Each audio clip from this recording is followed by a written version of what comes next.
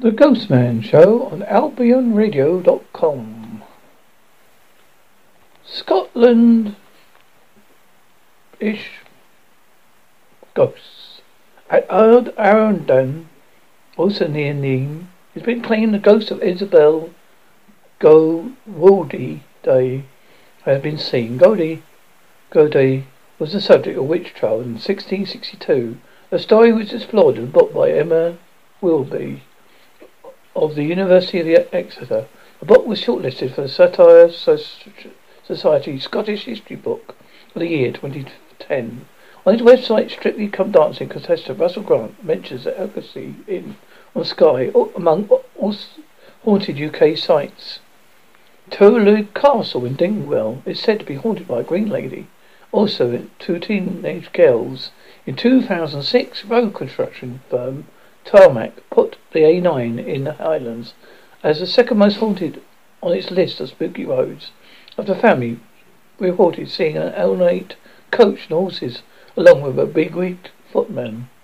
The road appeared again as number 8 on the list following an exciting Victoria-clad man on a horse and a mound between Dornoch and Gillespie.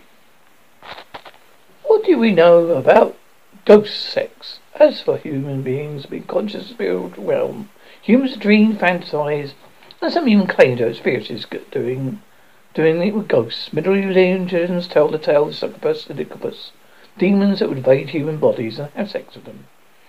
It's been a long cross-cultural phenomenon. Most people experience ghost sex as a dream, as they're falling into or out of sleep.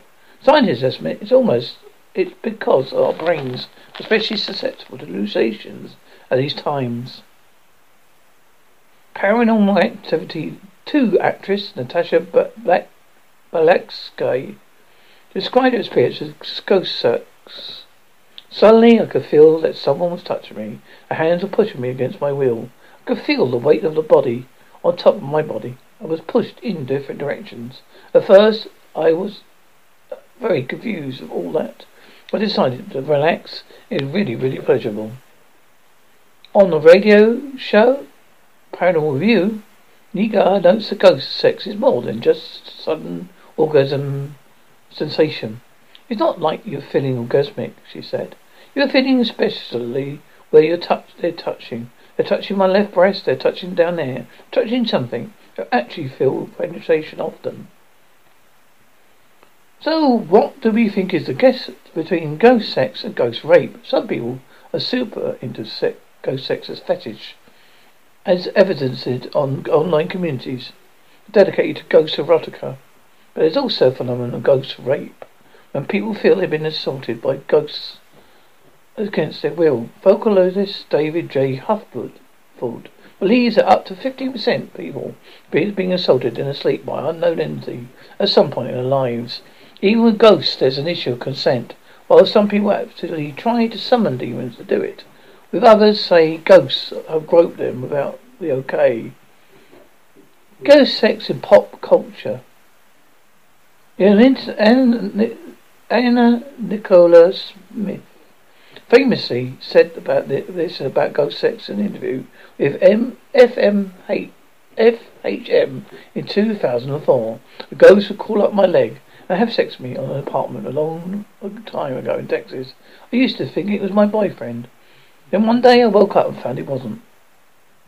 And the Ishiya made headlines in 2012. For claiming she too had a bone of spirit. A bit about experiences of the supernatural, but in a sexy way. I had a couple of experiences with supernatural. I don't know what his name. He was a ghost. I'm very open to it. In 2012, the Travel Channel, a documentary called Ghostly Lovers, featured interviews with dedicated spectrophiles.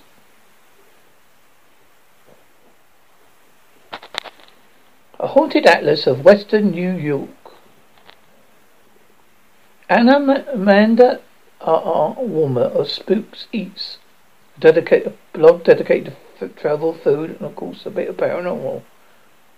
Has recently published a comprehensive study of haunted sites in Western New York under the title A Haunted Atlas of Western New York, a spooky guide to the strange and unusual.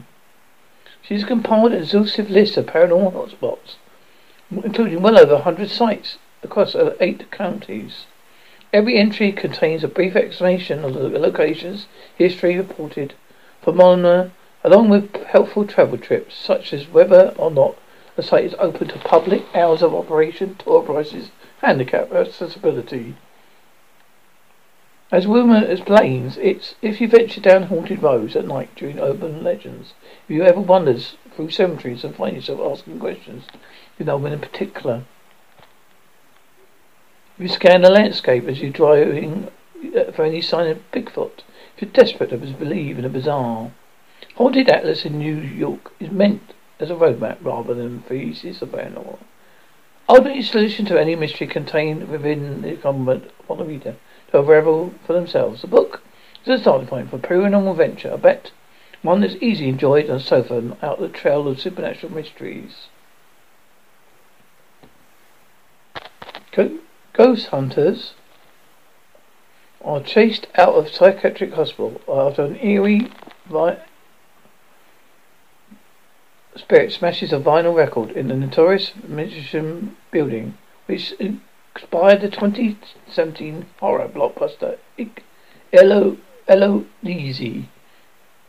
There was a heart-pounding moment as a chases intruders out of the notorious and abandoned psychiatric hospital by smashing an LP record. Paranormal investigators faced the music when they visited the infamous Eloise Asylum in the U.S. city of Westland, Michigan. The hospital was reputed with a reputation for hauntings, especially inspired the 2017 horror blockbuster by the same name, Eloise. Todd Bonner, co-author, founder of the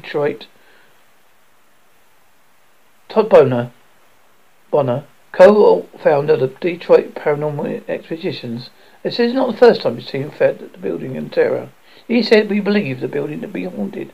Almost a daily basis, strange occurrences happen there, including disembodied voices, shadow figures, footsteps, doors closing, and moving objects.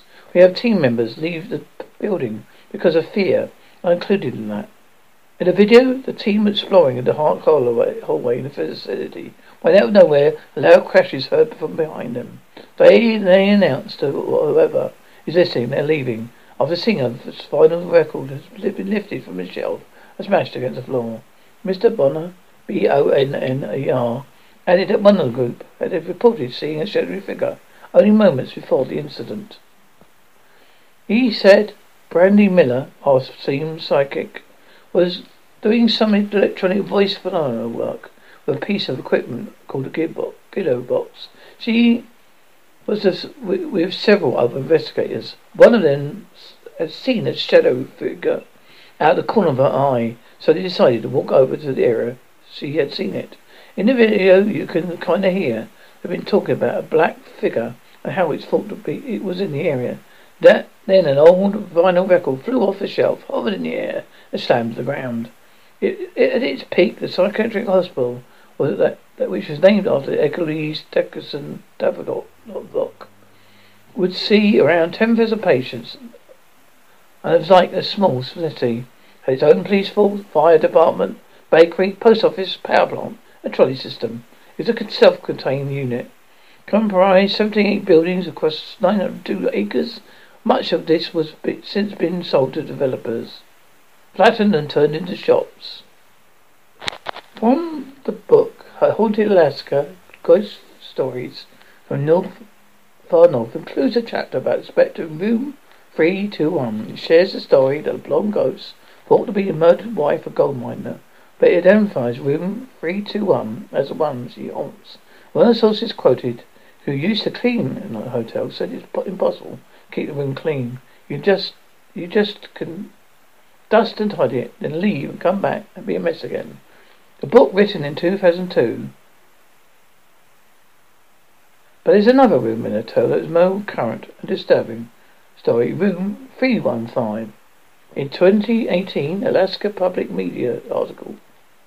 Betty Adams, who owns the hotel, was interviewed about the incident that happened when a sailor jumped out of 315's window using a port in the USS Bunker Hill, requested to be put in a haunted room.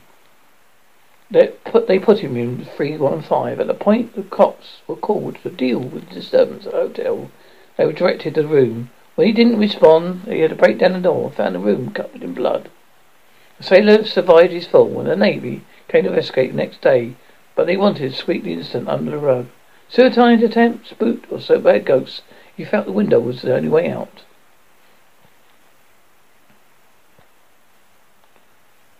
The historical Entourage Hotel.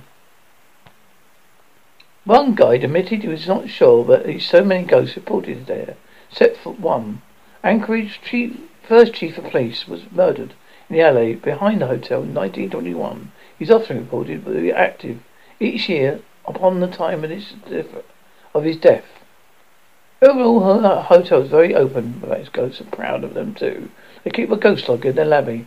Anyone who's interested in reading the reports can check it out. In addition to addressing the sightings on their site, they have a sign on their windows listing their historic and haunted accolades.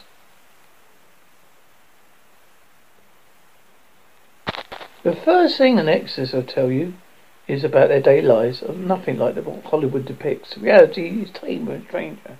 Quest for exorcism has soared in recent years.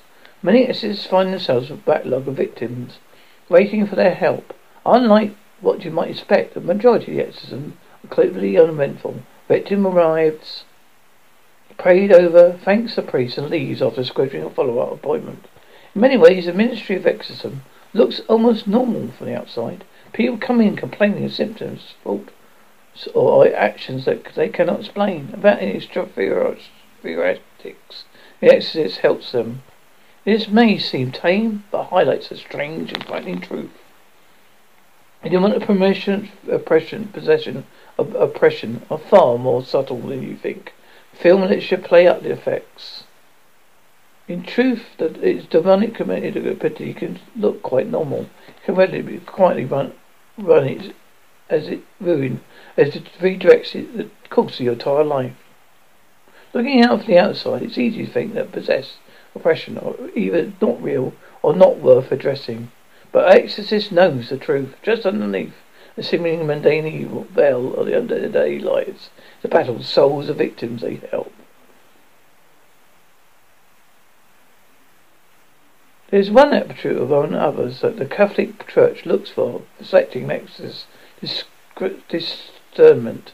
An exorcist must be able to truly quickly discern whether victim problems are truly related to demonic possession or oppression, or another route to healing should be taken. Every exorcist knows that exorcising a person who is suffering from a natural element isn't just useless, it's downright dangerous. That's why exorcists are trained to be the most skeptical people in the room. That means that before an exorcist even thinks of performing the rite, he and the victim has a victim thoroughly evaluated by a trusted psychiatrist and doctor. Problems is natural, the priest leaves the rest to medical professions. If these professionals determine that something beyond the natural world is afflicting the victim, the ball returns to the priest's court. It is then, and only then, the exorcism can occur. Many exorcists are faced with an ending number of people seeking relief from everyday issues. They blame their employment on demons, or on their aching joints, or on evil spirits. But if an exorcist takes their cases, he gives the people false hope.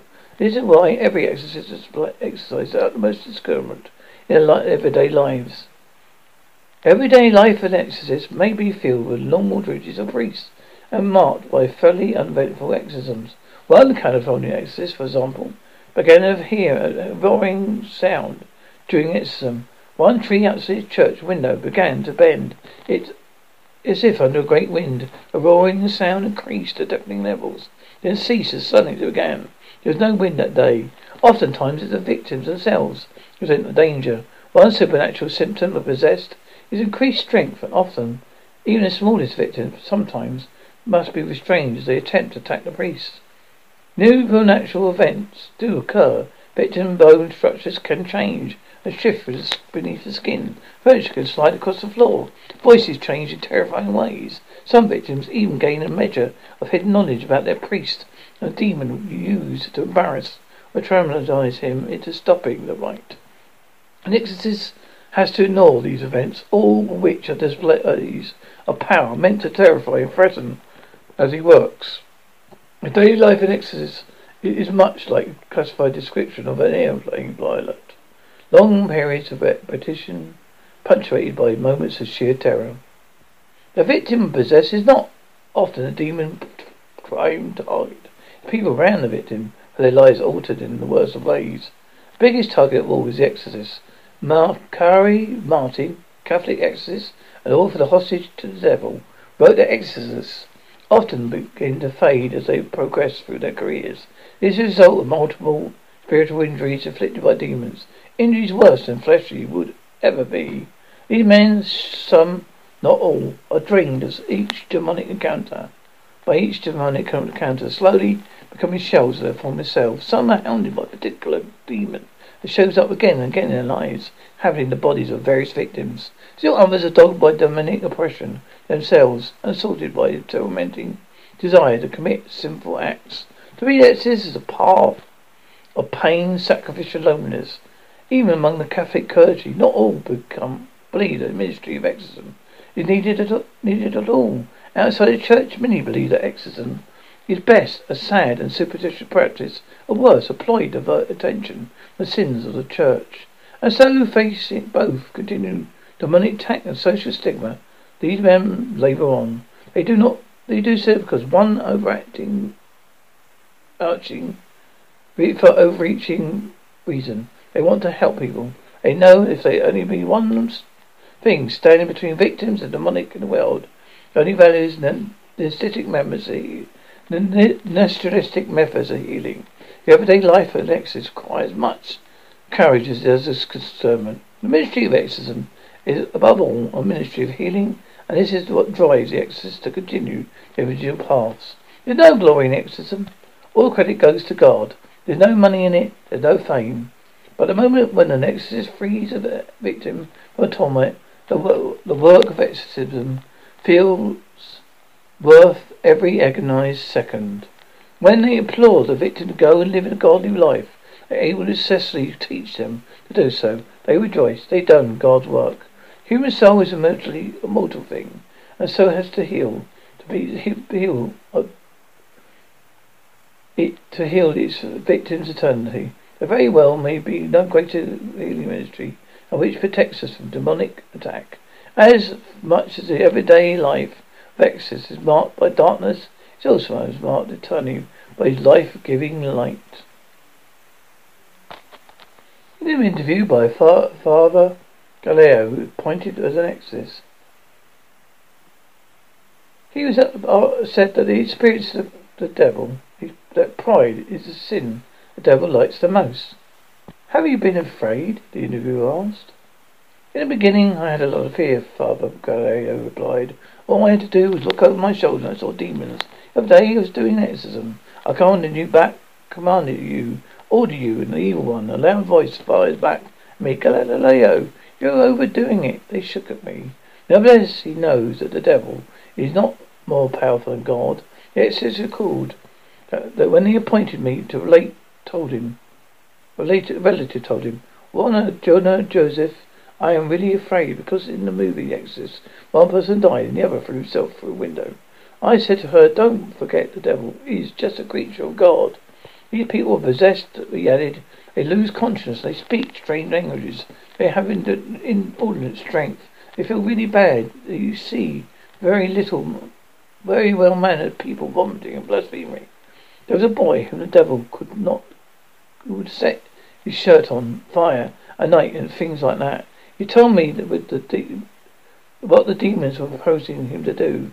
If you make a pact with us, we will never have to go through that any more, or what you're going through now. Father Galileo, Gallego, born in New Age, practices like Reiki and some yoga can be points of entry for the demons.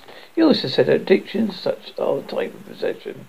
When people are going through a crisis, they suffer more. They can feel hopelessness. People feel that they've got the devil inside, he said. In 1989, experts examined the painting The Own the Nation, ANNUNCIATIN, to see what it uncovered about Leonardo da Vinci. Picture X-ray, the art Gabriel, it disappears. He becomes invisible. While painting the rest of the picture with lead paper paint, he used the colour for the angel that could not be captured with X-rays. Why? Coincidence or secret message? It's known that Da Vinci experimented a lot of colours, constantly developed his materials. North and west of the University of Boston, looking for secret messages of his painting, and found some. Among other things, a hidden alien on the Mona Lisa. Leonardo da Vinci has drawn several designs of flying objects. How did he know what such machines looked like? He also drew protected cars representing tanks. Where did he get that idea from? At the time, rifles were fairly common, though spears and swords were also the most popular weapons. His famous propulsion study on coronavirus, which formed the basis of Golden Section, is contained, like many of his pages, a secret message. Amazing more details are known about the life of Leonardo da Vinci. There does not seem to be room for him to suddenly appear as an alien and surface the earth. Nevertheless, the alien believers cling on an important question. Where was he between 1476 and 1478? Did he possibly kidnap aliens in time? We all know that he disappeared in 1476. However, he appeared in Florence in 1478. Upon his return, his art changed. He drew maps, turning cities which were reminiscent of modern aerial photography. He drew machines, tanks, and Arcturian flying objects. Had he been abducted? Had he been in contact with extraterrestrials? Was in a spaceship? It's hard to begin to know what is true. He was not a doctor, yet he dissected corpses as well, in their guts and muscles as well. Alien leaves a doubt that only was historic interest hidden behind it. He could create his sculptures and paintings as true as original as possible. They believed that Vinci wanted to know how the human built, because he was not one himself. And you can look at it up on High Priest found in Mona Lisa, available on YouTube. Paranormal sighting at the Petrotora Pit in Bolton. In 1993, Brian Lowe, a local to the area, was driving along Pratt Lane, a small road that ran adjacent to the former site of the mine. He suddenly became aware of dozens and dozens of eyes staring at him from the roadside. Startled, he started quickly to get away from the strange, shadowy horde, but as he did so, he heard a loud bang. Initially, he thought he'd blown out a tyre. He soon realised the car was still functioning normal, so continued to speed away. When Brian reached his destination, he was greeted by a terrified friend who told him the explosion had reported locally near Pratt Lane. Apparently, scores of witnesses had seen a tremendous flash of light, followed by a rumbling boom. The area was soon closed off to the public, but despite an extensive search, no evidence of any disturbance was found. These events perpetuated a 17-year drama of strange, unexplainable events that the area surrounding the former Petrotora Pit. People would report seeing bodies lying in the roadside, as well as disfigured, limping forms stumbling from the bushes and darkness. Sightings are often accompanied by an unexplained stench, described as being like burned meat, plus a recurring sound of mystery explosion. Rumours of most haunting soon spread throughout the local community. Many people opted to avoid the area altogether.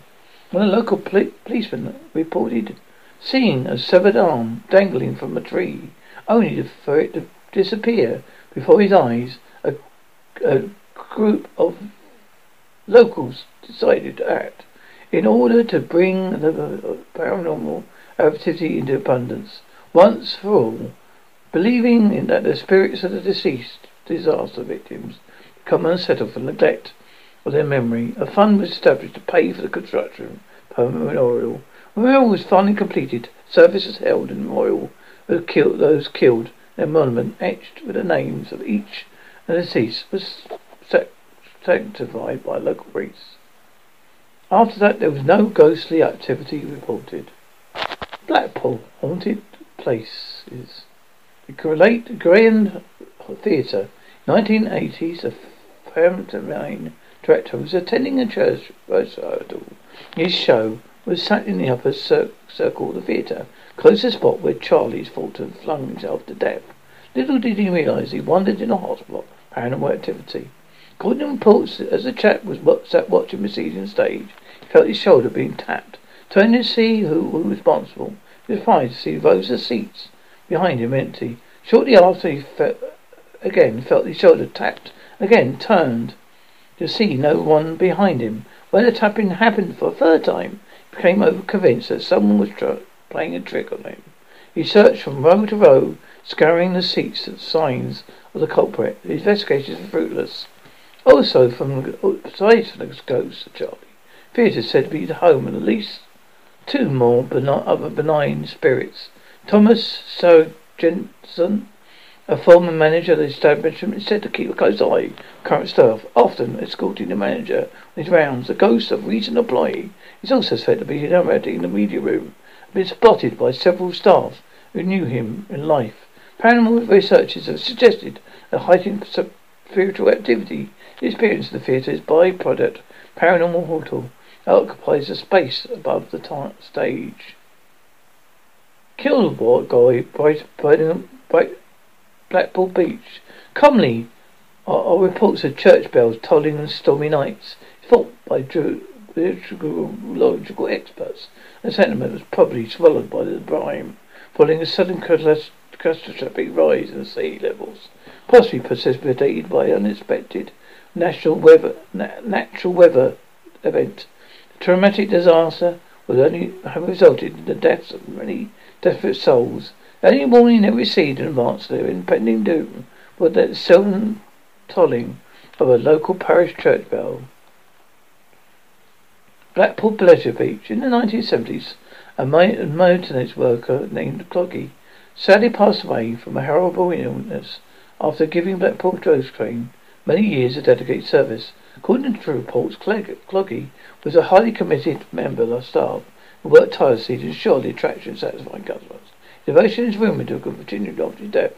Guests would often report being grabbed, touched by some unseen entity as they enjoyed the ride. A handful of guests complained about the physical intrusion, only to discover that it was not part of the attraction. On one occasion, particularly, an unusual event occurred, indicating that all was not as it should be. Blackpool's most famous ghost train. Maintenance workers are said to have been undertaking some repairs, attraction and throughout their time labouring at the site, they reported hearing unusual sounds, including groaning and footsteps. When the men came to leave to shut down the site's electronics as they were standing procedure, but on resisting the facility, they noticed a skull on top of their building was illuminated. After spending almost an hour investigating the situation, they were unable to determine how the skull was remaining alight, so left the pleasure to be confused and disturbed. You've been listening to the Ghostman Show on AmbronRadio.com. I have been talking about paranormal as usual. I will be giving more soon.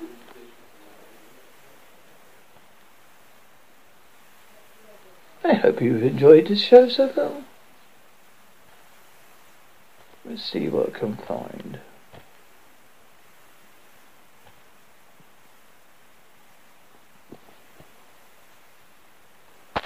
Is there a hellhound in Brighton on the Hove?